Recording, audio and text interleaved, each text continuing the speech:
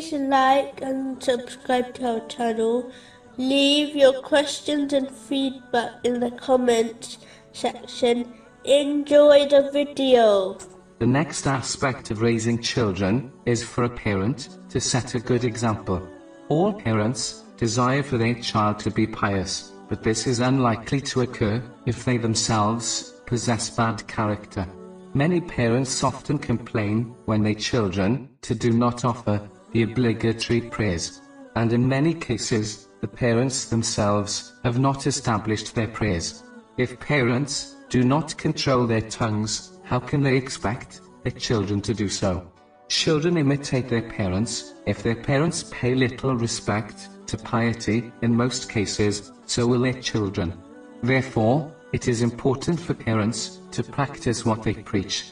No one is demanding perfection, but they must strive to fulfill their obligatory duties at all costs, and act on as much of the traditions of the Holy Prophet, peace and blessings be upon him, as possible. This correct attitude will encourage their children to do the same. It is lethal to ignore raising one's children in a good way from a young age, while believing they will adopt good character when they become older.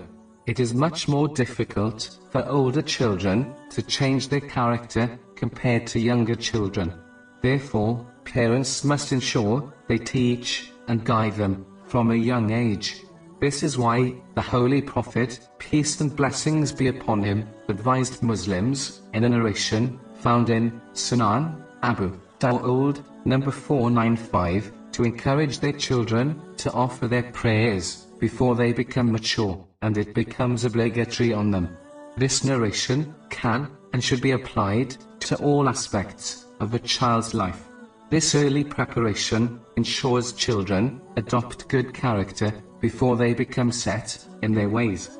It is not a secret that changing one's character for the better after they become set in their ways is a very difficult challenge.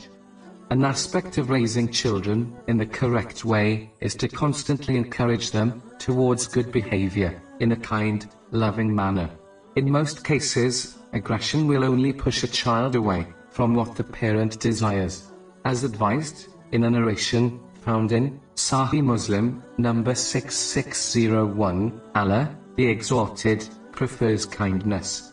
A family will therefore be more blessed when they treat each other with kindness. Only on rare cases should aggression be used, but even then, it must be controlled by only being used in a parent's tone, not their physical actions.